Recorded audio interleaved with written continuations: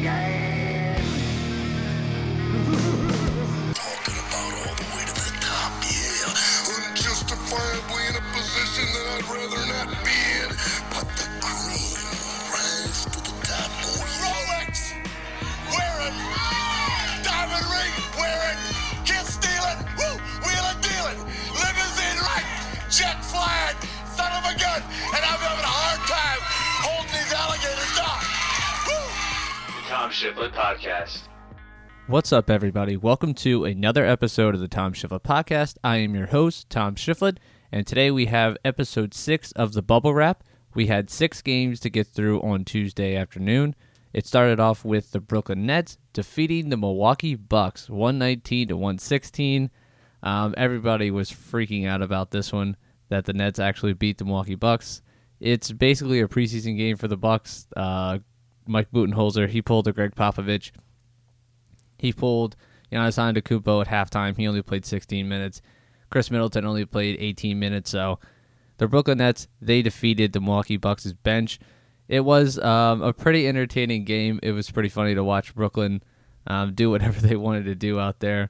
But they get the win, 119-116. There's not much really to talk about. Giannis, he had 16 points, 16 minutes. He could have went for 50.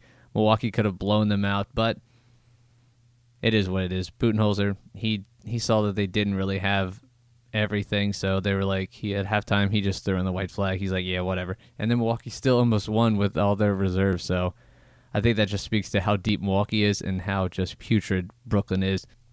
It was nice to see Jamal Crawford come back. He only played for a little bit, and then he ended up hurting his leg, so I don't know how serious that injury is. No reports have come out about that, so I hope it's not too serious and we can keep watching Jamal Crawford play. Game number 2, this was a really fun game. The Dallas Mavericks, they win 114-110 in overtime over the Sacramento Kings. Luka Doncic, he has 34 points, 20 rebounds, and 12 assists. Luka became the youngest player to ever have a 30, 20, and 10 game in NBA history. He was really great down the stretch for Dallas. Dallas was down a good portion of this game. They just didn't have it. Well, they never have it defensively, but offensively they had a little bit of trouble with turnovers. Luka had 6 of them himself. Sacramento was getting up and down the floor. They were getting whatever they wanted. They started to dry up towards the end of the fourth quarter, allowed Dallas to tie the game, and then De'Aaron Fox had a really good look off the dribble. Step back jumper at the buzzer. It just rimmed out. So once it went to overtime, it was all Dallas. Luka looked really good. I mean, he had another triple-double. Kristaps Porzingis looked really good. But still, Dallas, their defense, I don't know how many days I'm going to keep talking about this, I guess, until they get out of the playoffs, but their defense is just terrible. It's hard to watch sometimes. I mean, they don't force really any turnovers. The only time they get a stop is someone misses a wide-open shot, honestly. So it's pretty rough at times, and just luckily for Dallas, their offense is just so incredible that they escape from these near losses to teams that they shouldn't even be competitive with. Again, everyone loves Luka Doncic, but we got to start talking about him like the people do James Harden.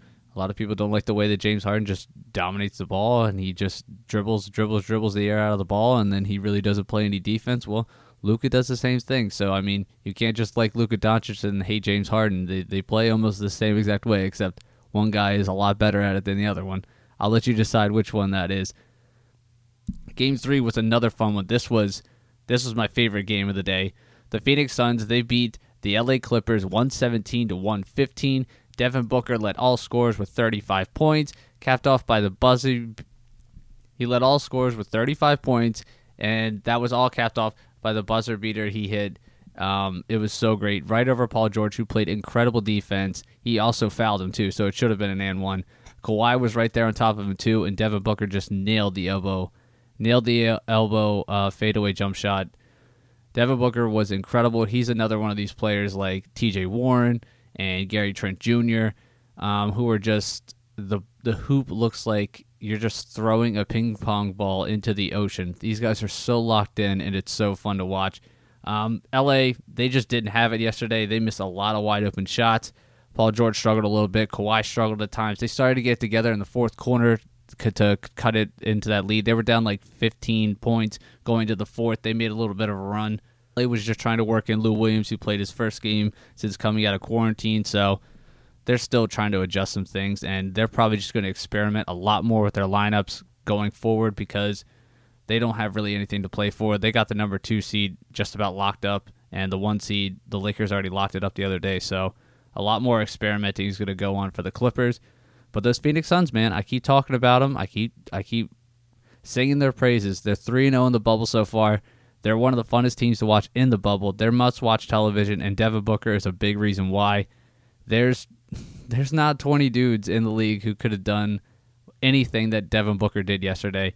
I mean, to go up and just go get that win like he did over Paul George, over a double team of Paul George and Kawhi Leonard, to make that shot, man, there's not a lot of dudes who can do that, and Devin Booker is a special, special player, and I really hope that people start paying attention to him and watching him and showing him some respect. I know the Suns have been putrid since he's been there since he was a teenager, and the whole organization has been a complete disaster, so it hasn't translated to a lot of wins, which people just assume that means that Devin Booker is a loser. But you see that the team, they're pretty good. They're not the greatest, but they're actually a functioning basketball team, and imagine that. Devin Booker looks really good, and the team is winning basketball games. So I think next year, going into next year, there's going to be a lot more expectations on the Phoenix Suns, so let's see what they do with that. But I'm very excited. They're one of those teams that I am so excited to watch for next year. And then game number 4, the aforementioned TJ Warren, he continues his hot streak for the Indiana Pacers. They get the win 120-109 over the Orlando Magic. TJ Warren, he scored 32 points. He was 13-17 from the floor. He missed 1 3-pointer. He has 119 points through 3 games. He is absolutely unconscious. Whatever he throws up, it's going in there.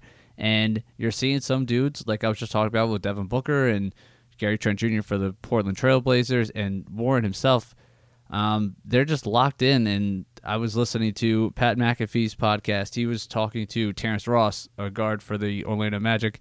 He was talking about the advantages of playing in this kind of small arena with no fans. So there's no fans to mess with your depth perception out there.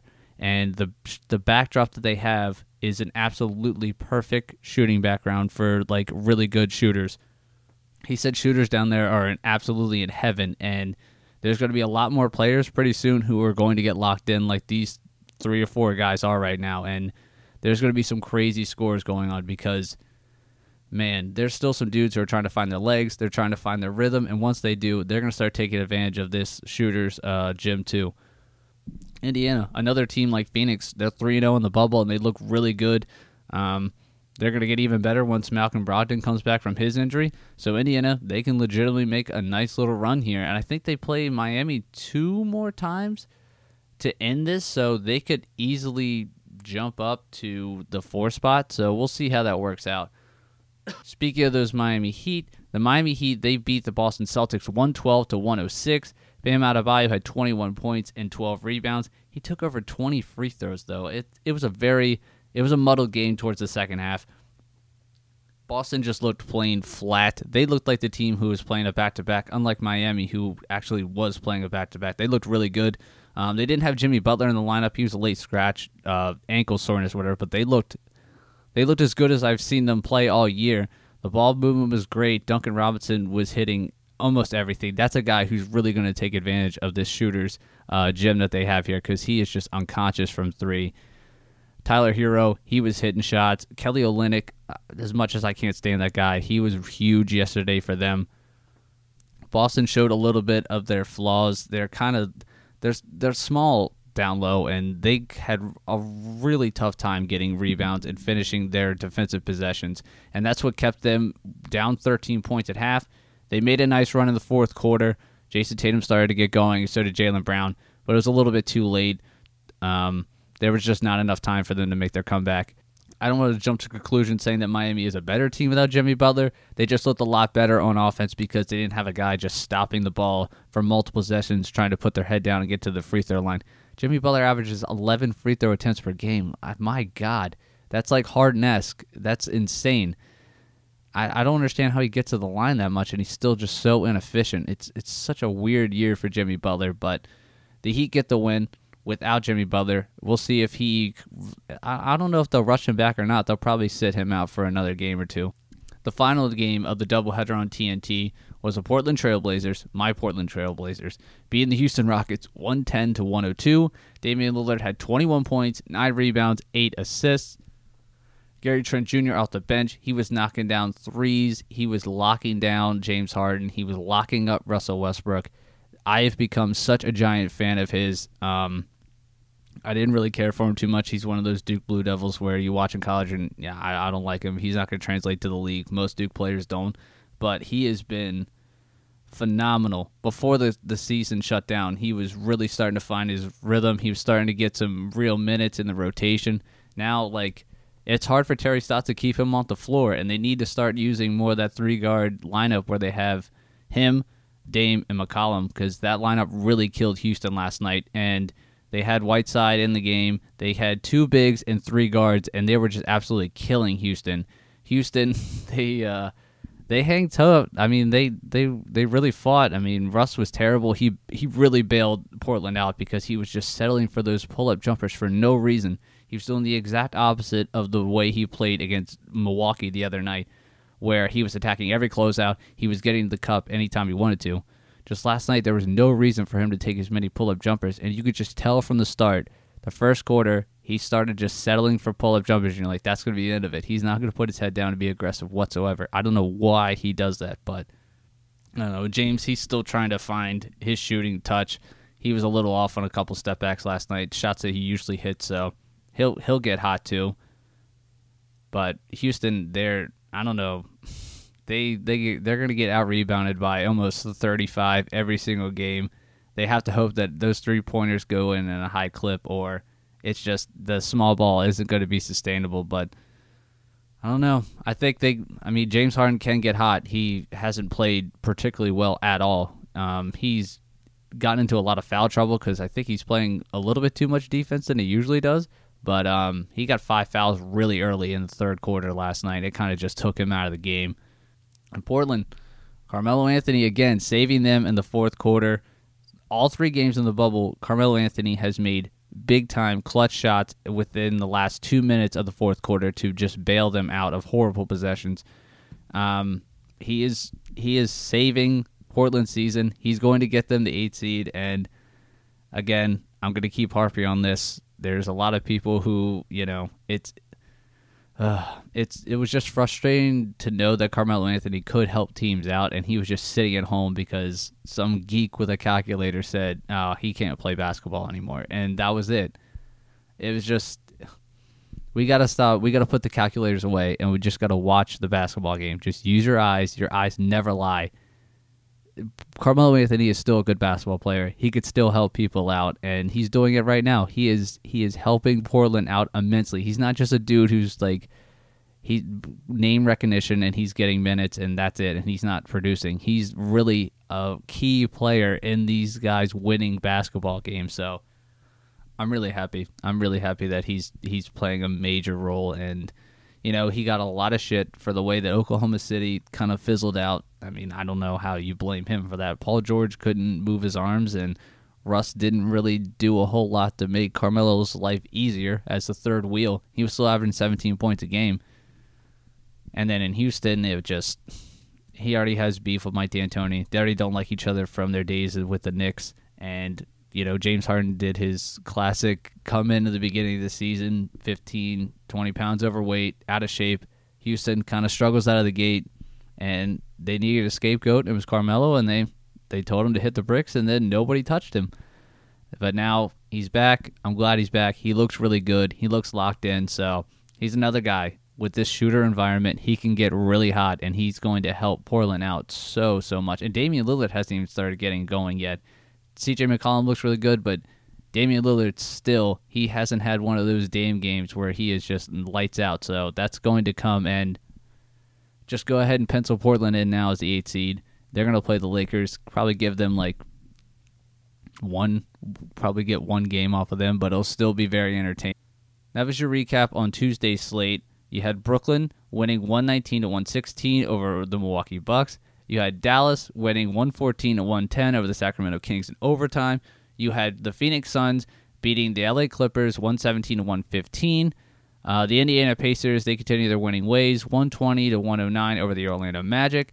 The Miami Heat get a big win over the Boston Celtics, 112-106. And Damian Lillard and the Portland Trail Blazers beat the Houston Rockets 110-102. And then we got 6 more games on Wednesday. So it starts off with the Memphis Grizzlies and the Utah Jazz. Both of those teams, they need a win bad. Memphis, they've lost all 3 games.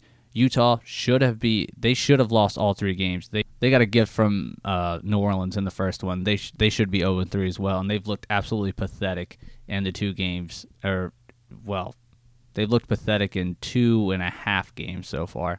So that's a big one.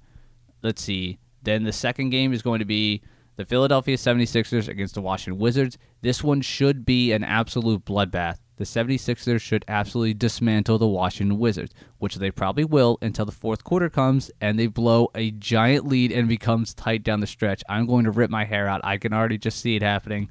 I'm already getting frustrated, so I'm... Okay. Oh, all right. The third game, Denver Nuggets, San Antonio Spurs. That's a big one for the Spurs, man. They got to keep pace with Portland so they can get into that play-in game.